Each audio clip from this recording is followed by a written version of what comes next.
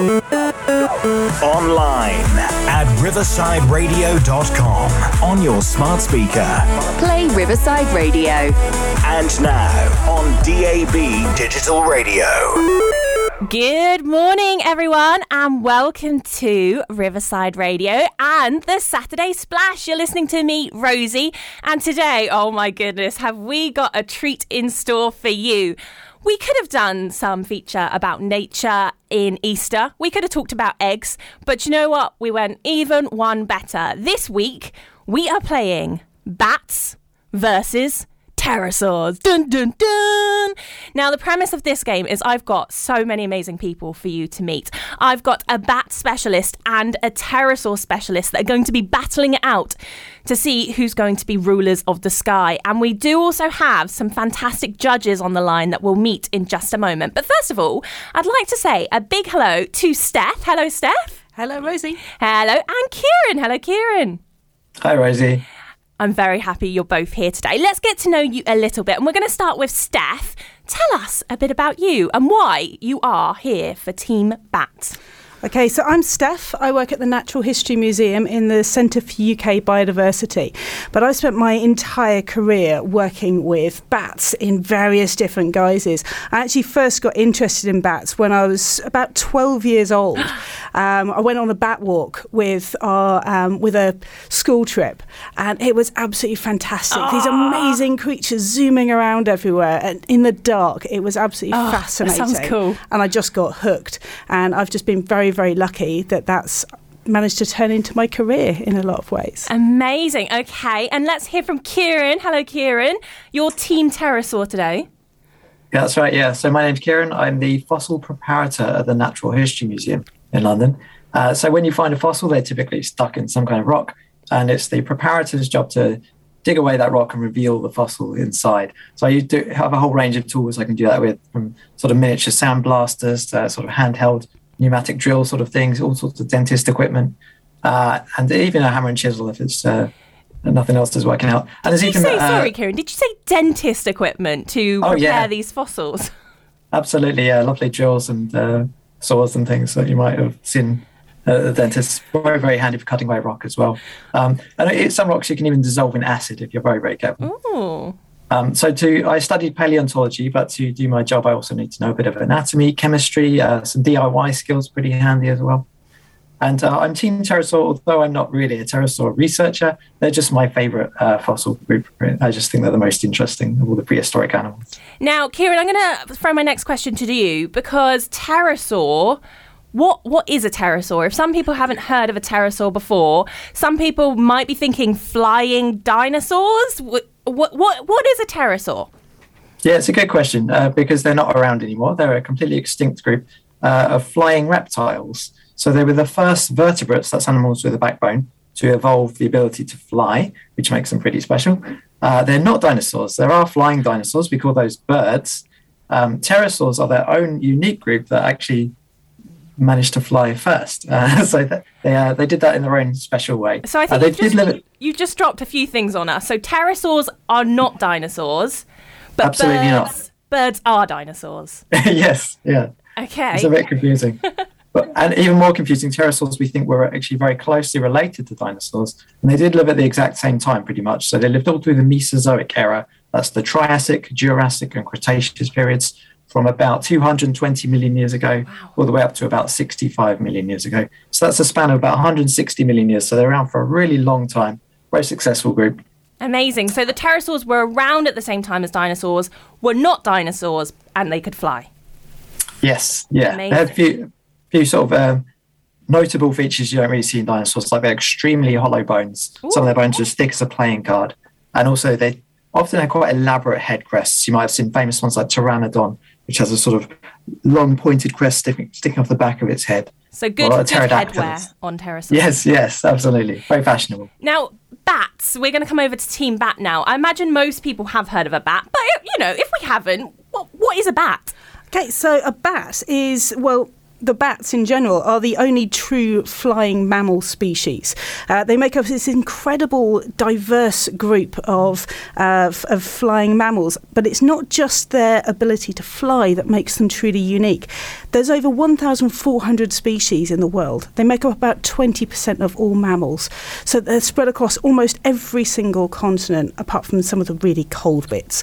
They range from the tiny little hognose bat, Kitty's hognose bat, which weighs just 2 grams. 2 grams? That's like a 2p piece or something. Exactly. It's one of the world's smallest mammals. But then they range all the way up to the giant golden crowned bat, which can weigh 1.6 kilograms. Oh, wow. And every single size and shape in between. Almost all of them are nocturnal. They're present in almost every part of the world, and they fill a huge range of niches. Some of them feed on insects. All of our species in the UK feed on insects, and they're therefore really important for pest control. Some of them feed on nectar, so they're great pollinators. Some of them feed on frogs and other vertebrates even, and some of them feed on fruit, so they're really important for seed dispersal. So they provide all sorts of different ecological functions within our environments. And of course, the most famous feed on blood. That's our vampire bats, of which there are 3 species, which all exist in South America. I like the sound of vampire bats. I hope we're going to dive into this a little bit more today on the Saturday Splash. Now, today we are playing a game. It's going to be Team Pterosaurs versus Team Bats. And we do have some very special judges who are going to be determining who is the ultimate rulers of the sky. And we're going to be meeting our special judges after Jax Jones. Welcome back. You are listening to Riverside Radio, the Saturday Splash, where we are determining today who is the ultimate rulers of the skies. Is it going to be bats or is it going to be pterosaurs? And helping me make that all-important decision, we have our VIP guests on the line. Hello, guests. Hello, judges. Give us a hello. Hello. Hello. Let's get to know you. Judge number 1, Harrison. Tell us, who are you, how old are you, and what have you been up to lately? My name's Chris Harrison. I'm 7 and I've been playing football at university ground. Ooh. What position football do you play, or are you just practicing, trying a few out? Goalkeeper. Wow, impressive stuff, Harrison. Goalkeeper Harrison. And we've got your big sister here, haven't we, as well? Hello, big sister. What's your name and how old are you? I'm Skye and I'm 13. Skye, and you're 13. And you on half term as well at the moment for Easter holidays? Yeah. What have you been up to recently? I've been doing a lot of horse riding and I did a show jumping competition on Thursday. Wow, we have a busy pair here. So we've got brother Harrison, we've got Skye, sister, but we've also got Auntie Danii. Hello, Auntie Danii. Hello, hi. How are you? Yeah, good, thank you. Have you been having a nice break for Easter? Oh, yeah, I've been out in the sun. It's been lovely. Getting as much as I can. Well, you 3 have very kindly agreed to help judge this competition this morning. Are you up for that challenge? Yeah. Excellent. So we got 5 rounds, and it's going to be a little bit like top trumps. For each of these rounds, there's a different category. And each of our scientists, Steph for Team Bat and Kieran for Team Pterosaur, have only got 60 seconds for each category to try to convince you and everyone listening why either bats or pterosaurs should be crowned rulers of the sky. So I've got my timer ready here, and we are going to start with round 1, which is wings. Wings is round 1, and that's because both bats and pterosaurs have wings. So we're going to go to Team Bat first of all. I'm putting 1 minute on the clock. Steph, are you ready? I'm ready. Off you go. Okay, so bats have amazing wings. As our only true flying mammal, they have wings like nothing else. The wing membrane is a fine, delicate feeling skin. It's amazingly flexible and extraordinarily good at repairing itself if it gets damaged. The wing membrane reaches between these ridiculously extended long finger bones, and it reaches right down, all the way down to the little finger, to the ankles connecting up the tail, and all the way back up the other side. This means that they have incredible control control over their wings, which means that they can be extremely capable and very, very agile flyers. Size-wise, they of course range dramatically, but our largest bat in the world has a wingspan of nearly 6 foot. That's incredible. Absolutely amazing size. But fundamentally, to sum up, bats fly by the power of jazz hands. Bats fly by the power of jazz hands. And Steph, I've got to say, you got it just in the time there. Fantastic. Okay, that was Team Bat's argument for wings. Team Pterosaur, are you ready?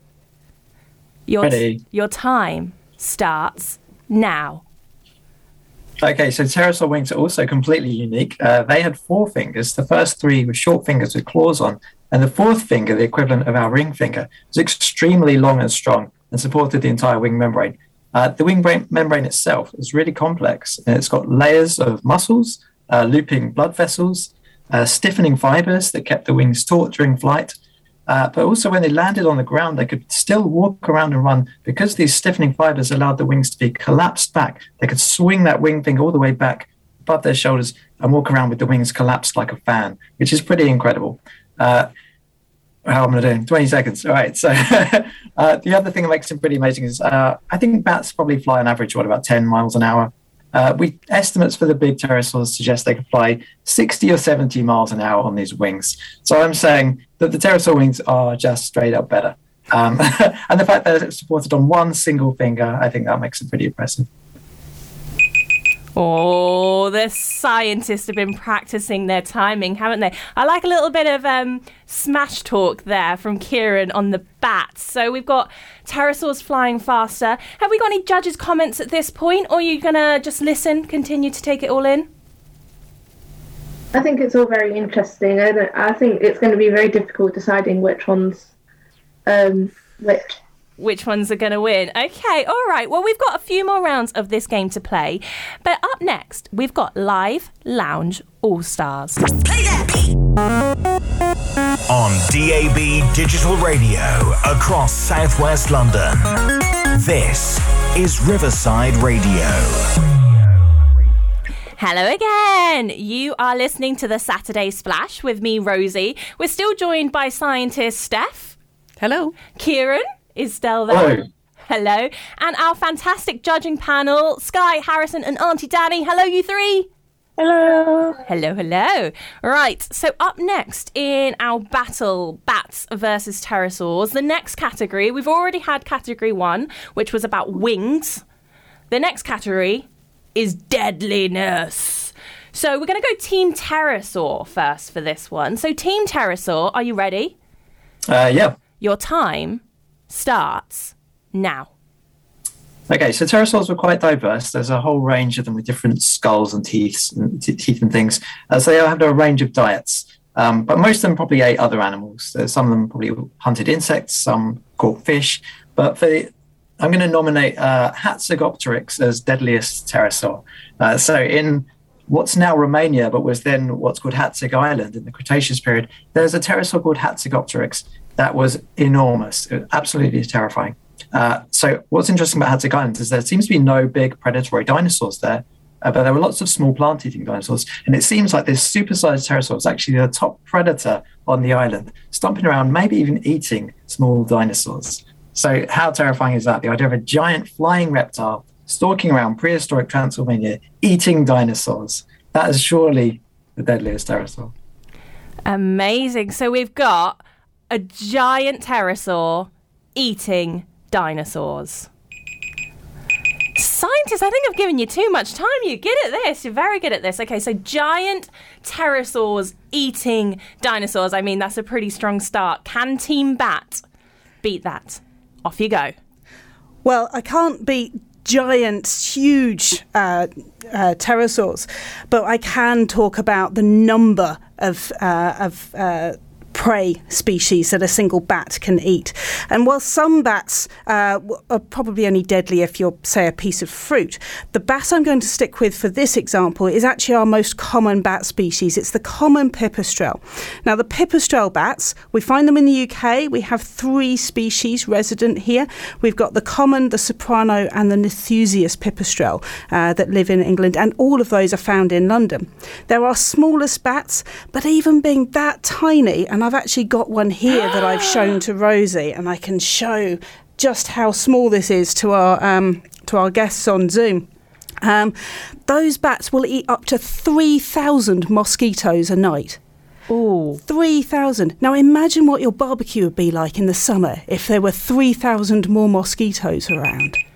Oh, nice touch there. Now, Steph, I don't think we can ignore the fact that you just told us you've brought a bat into the studio. So let's talk about that for a second. Could you describe to everyone, is there a bat flying around Riverside Radio at the moment? There is not a bat flying around the studio at the moment, I'm afraid. I'm just showing it to our Zoom people. This is actually a desiccated bat that I hold under licence. You have to have a bat licence to keep remains of bats. So when you say desiccated, I've imagined that bat is not alive anymore, sadly, and it's dried out. Yes. So I found it when I was doing a survey back in 2008. Sadly, it had already died in the loft, and I found it on the floor. So it's my kind of stunt bat, my prop bat. When I'm doing talks. And I like that you're using it to your advantage in the competition today. Now, I think we want to hear from some judges' comments at this point. We're going to go for a bit of a break in just a moment. But judges, Harrison, Skye and Auntie Danii, have we got any comments so far? Are there any questions you'd like to check in on? Oh, I can see a hand up from Harrison, is it? Or are you stretching? Hand up. Okay, tell me. And come a little bit closer to the microphone, Harrison, as well. Okay, I'm impressed with the bats and how many people can it kill? Oh, how many people can the bats kill or the pterosaur? You've lost it. Well, let's put it to both our scientists. So Harrison seems impressed with the bats so far. People killing, is that on the deadliness scale for the bats? They're just not going to fit into a bat's diet, I'm afraid. They're certainly not going to eat them. And there's actually very few diseases which can switch over from bats to humans. So there are some. So we do have to be careful.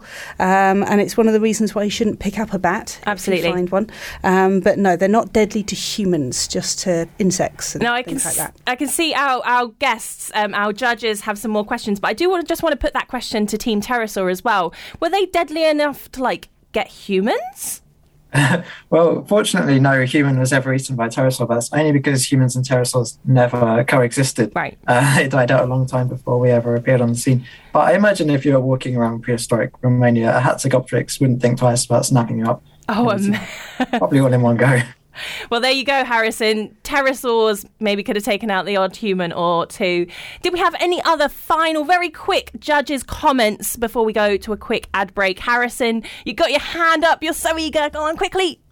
I've got it back. How deadly are the fangs? How deadly are the fangs? I'll tell you what, I'm going to let our teams think about that, and we're going to go for a quick break. This is Hello and welcome back to Riverside Radio. We are still here for the Saturday Splash. We've got the battle of the pterosaurs versus the bats. And I'm joined by my fantastic guest judges, Harrison, Skye and Auntie Danii. And Harrison, you had a question before the break and we're going to put it to our scientists. How deadly were the fangs? So can we go to Kieran first for this one? We'll just have a quick answer, if that's okay. Sure. So I just happen to have a pterosaur tooth with me. So you can see that some of the pterosaurs actually had really long, slim, sharp fangs, particularly ones that were needed to grab fish. So this is probably from an ornithocheirid pterosaur. And the whole mouth would have been filled with these really long, snaggly teeth that would have extended right out the jaws. When it closed its mouth, you would have seen these long teeth pointing out. And they'd be great for spearing fish from the sea. Now, Kieran's holding up a pterosaur tooth there. It's about like the length of maybe like half your finger, maybe, or about the length of your thumb, to give everyone an idea. Yeah, about the length of your thumb, maybe a little bit smaller, to give you an idea of just how big that tooth is there. We'll come over to Steph. How deadly are bats' fangs? Well, if you're a human, not very. Yeah. But if you're a moth or something like that, then they certainly would be absolutely deadly. And they've got these amazing razor-sharp little teeth. Ooh. But they're not going to do very much damage if you're a human, really. I guess that's a good thing. Yeah, absolutely. They're really not that scary in a lot of ways. Not to us. Not to us. That's good. Well, that leads us very nicely onto our third round in our bats versus pterosaurs, rulers of the sky, which is cuteness. I thought we had to do something for Easter. So round number 3 is cuteness. And we're going to go to Team Bat for this one to start off. Are you ready, Steph? Yep, ready? Off you go. Okay, well, obviously, I think bats are incredibly cute.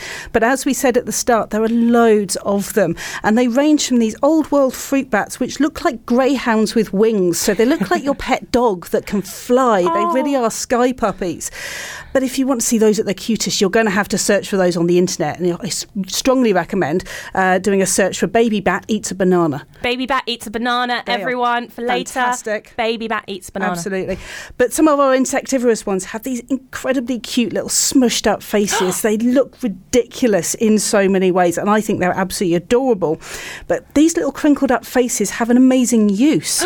Some of the bats, and they navigate around in the dark using something called echolocation. They produce these little clicks, and all of these strange little folds and nose leaves and things are to actually help them to modify the sound. So not only do they look ridiculously cute, it's also really, really useful for helping them to find their way around in the world. Oh, and if I've got a couple of seconds left, I haven't. Time is up, I'm afraid. We're just giving you 60 seconds for your answers, but you know what? I think I'm sold on cuteness of bats. Pterosaurs, you've got quite the job ahead of you. Kieran, are you ready? Yep. Your 60 seconds starts now. Okay, I'm not going to lie, I'm worried about this one because bats are indeed ridiculously cute.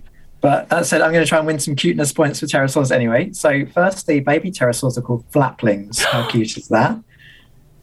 Secondly, pterosaurs weren't scaly like modern reptiles. They had fuzzy coats that would have looked a bit like short fur all over their necks and bodies.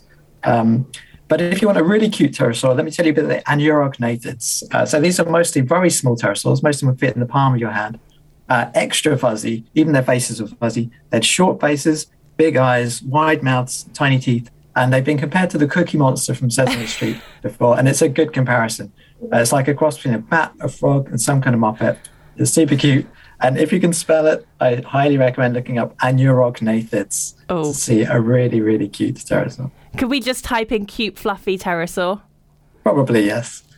Oh, I like the sound of that. Yeah, pterosaurs, I was worried for that one for you as well. But your time is up. You got it well within time. Oh, judges, what did you make of that round? Any quick comments? Auntie Danii, have you got any thoughts? Oh, I'm very interested in the cute. Is it what was the nickname for the mini pterosaur? The baby flappersaur? Flaplings. Flaplings. Sorry, got that wrong. Yes, that sounds super cute. I feel like flappersaur has a whole other book universe of flappersaurs. And Harrison, I can see you've got something you'd like to say as well.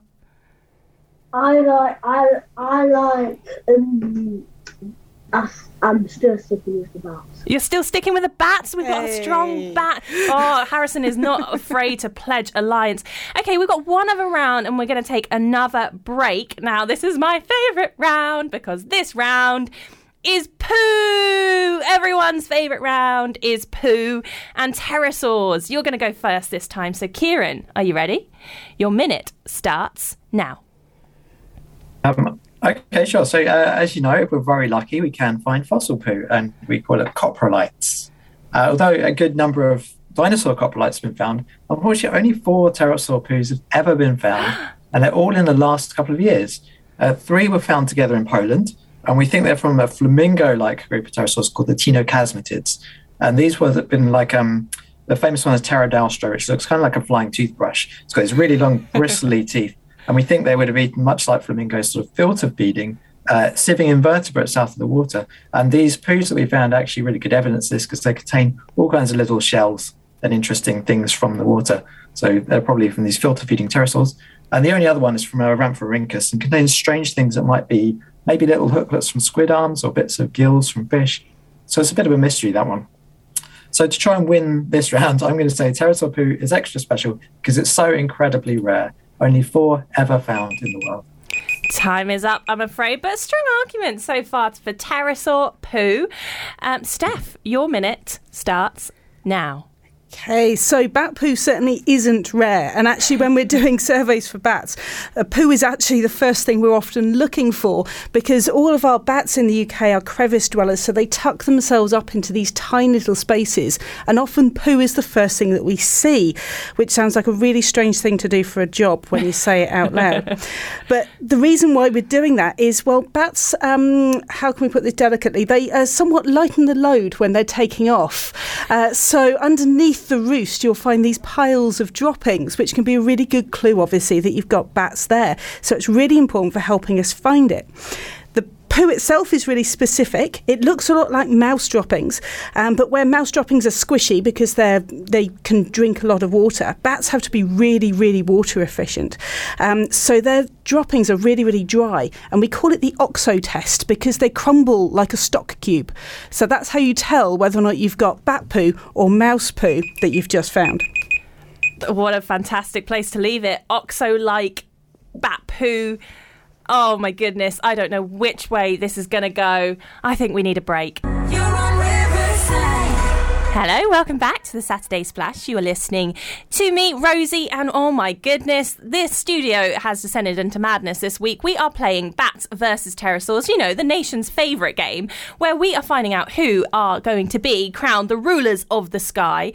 And we've got one round left to see which one is going to be. And I just want to hear from our judges at this point and see which way you're leaning or if you haven't made up your mind yet. So we're going to start with Judge Harrison.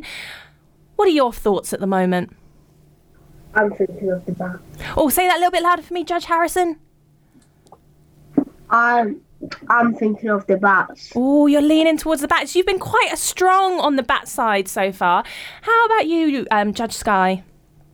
I'm not too sure yet. I'm hoping this last round will help me make my mind up. Oh, I like that. All to play for Skye. And Auntie Danii? I think I'm leaning towards the pterosaurs. Yeah, I like that they can go quite fast. Skye and Harrison know that I like fast cars, so I was very impressed with that speed. Oh, I like this. Excellent. Okay, so we've got time for one final round. And this round, I've let our scientists choose what topic they want to talk about. So I think we will start with Steph and Team Bat. So first of all, what is your category that you've chosen? Okay, so I'm going for age, or how long they live. Age. Okay, all right, interesting. Your 1 minute starts now. Okay, so age for a mammal is usually proportional to body size. Okay. So the smaller a species is, the less time you live for. So a mouse might live to be 2 if it's lucky, Okay. whereas an elephant might live to be 70 and a blue whale to 110 years old. There are very few species that buck this trend. There's humans, naked mole rats and bats. Now, bats knock all theories about longevity out of the park. The Brandt's bat is a mid-sized bat. It's a UK species, and it's tiny. One individual was caught and a ring put on it so we could identify it in 1964. And it was then recaptured as a perfectly healthy adult bat 41 years later. So it's completely thrown out of the window, all these concepts of body size relative to age. And research led by a group in Dublin, led by the marvellous Professor Emma Teeling, has shown that this is down to some remarkable adaptations in their DNA, which means they simply don't age in the way that almost every other species does. Oh, wow. At least 40 years for that bat. That's incredible. Mm-hmm. Thank you, Steph. Now, Kieran, we're coming over to Team Pterosaurs. What is your kind of specialist subject? I've chosen size. Size. Predictably.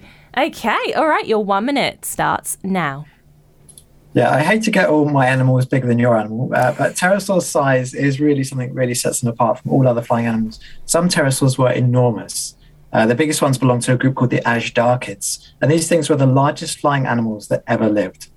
For example, there's a pterosaur called Quetzalcoatlus from Texas, obviously, because everything's bigger in Texas, that stood about the height of a giraffe with the wingspan of a small plane, with wings outstretched, wings about wingtip to wingtip would have been about 11 meters across. To compare that with modern birds, the biggest bird wingspan at the moment is the wandering albatross, which is a little over 3.5 meters. So we're talking about something that's wingtip to wingtip is almost 3 times wider than the biggest flying bird today. And that's not the only giant pterosaur. There's a few others. There's Cryodracon from Canada. As I mentioned, Hatzcopteryx from Transylvania.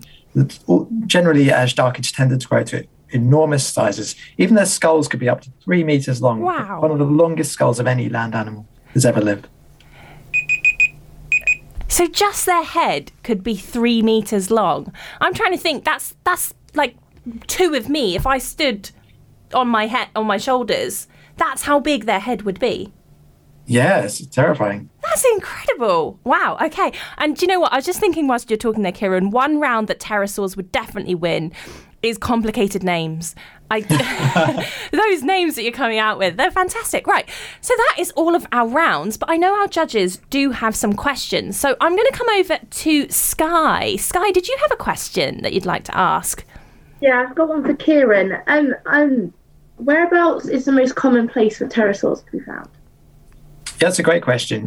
They lived probably all around the world during the Mesozoic, but the best place to find them as fossils has to be where the rocks are the right age and the preservation is really good. And so probably the countries that are best for this are Germany, Brazil, and China, because there's areas in these places where fossils preserve really, really well. And it's from places, for instance, in Germany where you can see even the wing membrane preserved, or the soft fuzz that would have covered their bodies. So yeah, actually in the UK as well, it's actually one of the quite a good place. Wow, that's really cool. Yeah, I want to follow up on that as well, Kieran, because obviously we're here in London. We are a London radio station and podcast. Are there any pterosaurs, in the UK, close to where we might be?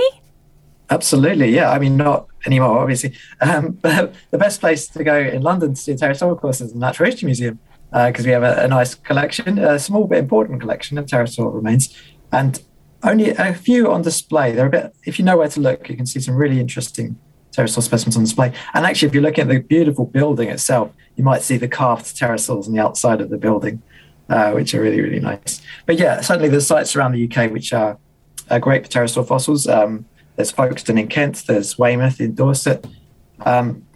Just to highlight 3 very quick important pterosaur discoveries from England. The first pterosaur that was found outside of Germany was actually in England, and it was by Mary Anning. And Rosie, you know I'm a big Mary Anning fanboy, so I had to mention that. In 1827, she discovered the first pterosaur in England, Dimorphodon, from Lyme Regis. So that was a really important discovery. And also, Kieran, you were telling me about a slightly more modern day discovery by somebody else as well. Absolutely, yeah. I mean, pterosaurs are still turning up. In 2013, I think it was named on the Isle of Wight. There's a pterosaur called Vector Draco, and it was actually discovered by a 5-year-old girl who was out fossil hunting. And what's even nicer is that they actually named the species after her. So when you name an animal, the scientist gives it a name, and it's 2 words like Tyrannosaurus rex. That's the genus and species. So the full name of this pterosaur is Vector Draco Daisy Morrisi, after Daisy Morris, after Daisy Morris, who discovered this pterosaur. So 5-year-old Daisy Morris found a really important pterosaur in the Isle of Wight not too long ago. And that's something I love about paleontology. It's the sort of science where anyone can make a really important discovery if they look hard enough. And actually, in the last couple of months, another pterosaur just was announced from the Isle of Skye. And this is a tricky name because it's the first one's been named in Gaelic, so I'm going to attempt to pronounce it. But it's called Jark Skianach, and apologies if I butchered that. But it's the largest Jurassic pterosaur that's ever been found. Pterosaurs didn't really become giant until the Cretaceous, so it's quite an interesting one. Skye, that was such a good question. You've got so much interesting information out of that question there. Now, we've got time for one final question for Steph, and I know that Auntie Danii had a question. So, Auntie Danii, what was that? Oh, yeah. So I'm a big fan of alcohol and food. And I had heard rumours that bats have to do with, like, maybe their poos used in some food or some alcohol. So I was just double checking. Not that I'm going to avoid that alcohol or food, but I just wanted to know. Yeah, I mean, who isn't a great fan of food and an occasional drink? But yeah, so bats, I mean, I guess you probably could use the droppings as like a fining to like clarify alcohol, but I've not heard of it being used specifically in that way. But the thing that they are really important for is tequila. Now, I don't know if you like tequila, Danii, but I'm guessing probably, because who doesn't? But bats are actually the main pollinators of the agave plant, and that is the species that's used to make tequila. So without bats, you wouldn't have agave and you wouldn't have tequila, which I think is a particularly important feature of bats. Absolutely. Okay, all right. We're going to take another break and then come back for the final results of bats versus pterosaurs. And everyone listening, who are you going to crown your champions of the sky? We'll find out after Trevor Daniel. This is Hello, and we are almost ready to find out who is going to be the champion. Our judges have been conferring in the break, but it is up to them who wins it for themselves. So we're going to come to... We've got... Of course, Steph, Team Bat, and Kieran, Team Pterosaur, have been battling out over the last 5 rounds, but their time is over. So, Judge Harrison, who has won it for you? Come on, please. Now, I would like, this is my announcement, whatever it's called, I vote for Team Bats. Harrison has gone for Team Bats. Steph is celebrating in the studio. Okay, we're going to go to Auntie Danii next. Auntie Danii, who's got your vote? I would like to go with pterosaurs. It's one apiece. And, it looks like Skye might have the deciding vote for us today in the studio. Skye, which one is it for you? I'm going to go with Pterosaurs. Pterosaurs have won today in the studio. Harrison is commiserating, but it is up to everyone listening which one won it for you. Now, we are almost out of time. I want to say a big thank you to my 3 very special guest judges. Will you come back and join us again on Riverside Radio? Yeah. Excellent. And thank you to Kieran and Steph. Now, Steph, I'm going to give you the final word because it is National Bat Day tomorrow and we do have bats around us here in London. So how do we look after them? How do we be friends with bats? Okay, so we have an amazing number of bats in London, considering how urban we are here. But there's actually 9 species right here in the city. And I live in Lambeth and we get to see common pipistrelles, for example, over there all the time. So there's loads of things you can do to help and support bats. First off, find out more about them.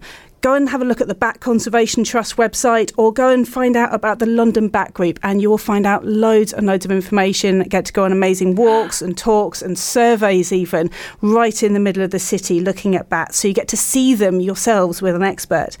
And then there's loads of things you can do. If you've got a garden or a window box or something like that, plant species which are going to attract night-flying insects that bats love to eat. So things like evening primrose and that sort of thing will bring in bat food and then they'll come closer to where you are so you can see them even better. And then think a little bit about street lighting as well, or lighting at night. Close your curtains so the light doesn't escape out from your windows and think about where your security lights are so that we don't have too much light flooding out into those dark spaces that our bats want to use to be able to coexist with them. But London is amazing for bats. It's absolutely fantastic. And what was it? The London Bat Trust? The London Bat Group and the Bat Conservation Trust. There we go. If you want to find out more information, you can have a little search for them. But we are out of time. A huge thank you to all of my fantastic guests. We are back next week when we are discussing penguins and dragons. But that was Saturday's Splash, and we will see you again next week.